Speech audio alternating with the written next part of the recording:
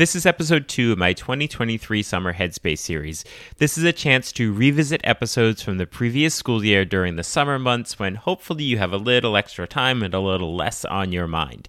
Beginning on August 28th, you'll see new episodes with exciting new topics every Monday. For today, we look back at episode 60, where Tim Egan talks about leading a proficiency-based language department, and then episode 74, where Mike Mitchell and Jenny Delfini discuss state language associations.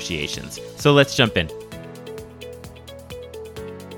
Are you a language teacher looking for some reassurance that what you're doing in the classroom is on the right track? Or maybe you're looking for some ways to teach even more effectively.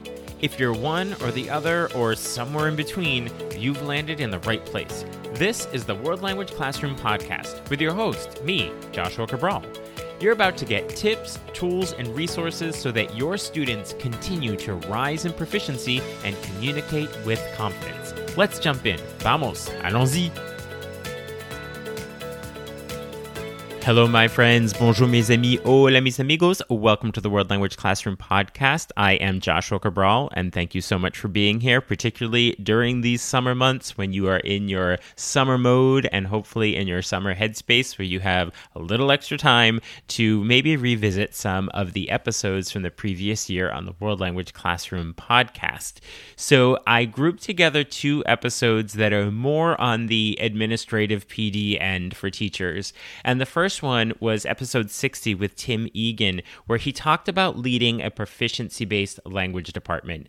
And he specifically spoke about how he transitioned his language department from a more legacy focus on grammar and vocabulary onto a focus on proficiency. So if you're looking for the how and why to do this, you definitely want to look at episode 60 with Tim Egan, looking at the leadership in a department that is focused on proficiency. And then I spoke to Mike Mitchell, who is the executive director, and Jenny Delfini, who was the president at the time of NYSEFLT, which is the Language Teacher Association in the state of New York. And they talked all about the benefits of joining your state language association. I'm a big champion of those associations, so if you are not a member of your state language association, you should be. So definitely listen to that episode so that you get all the reasons why you should and everything that these associations offer to their membership.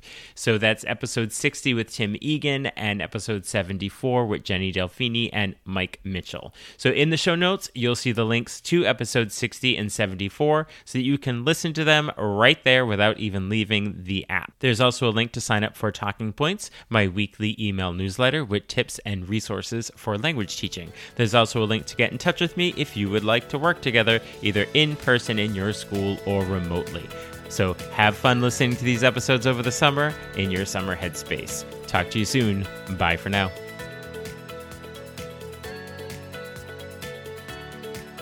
You've been listening to the World Language Classroom Podcast.